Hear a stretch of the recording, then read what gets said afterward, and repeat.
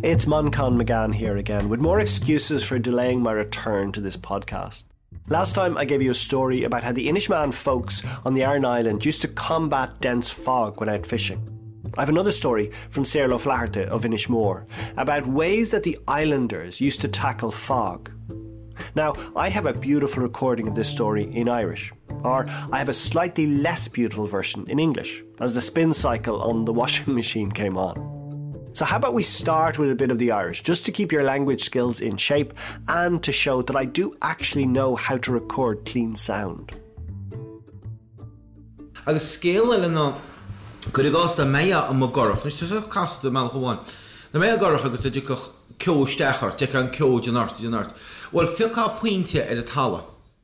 Did you get that much? If you were in a currach and the fog was really bad, coming in dense, you'd pick a point on the land.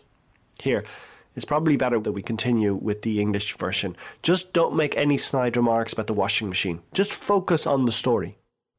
If you were in a currach and you saw a fog bank coming towards you, it was important at that point, the person in the front of the bow of the currach and those oars, to take a point on land. And the person on the stern of the currach then would release a small long rope with a lead weight at the bottom of it, okay? Yeah. Now, so that would be a straight line from the point on land. Now, that's considering drift as well now, you have to remember that. But that's still, you were still going in the right direction, all the same. Mm-hmm. And then that piece of lead weight would be out, a rope would be out the back, okay? So if you deviated from your course, like the rudder of a boat, that means that string would start to turn. So the key was to keep that piece of string straight all the way, and that would get you very, very close to your shoreline where you had picked out. But as I said, considering drift as well but you'd still be kind of heading in the right direction, as opposed to when fog goes down, you start to go around in circles. And there are horrible stories of people who got lost in Galway Bay and, you know, just one climbing ashore eventually out of a 4-man crew after 4 days in the fog going around in circles. So they died of exhaustion and hypothermia, you know, so spring fisheries. So that's one way to get out of that. Nice. Yeah. God.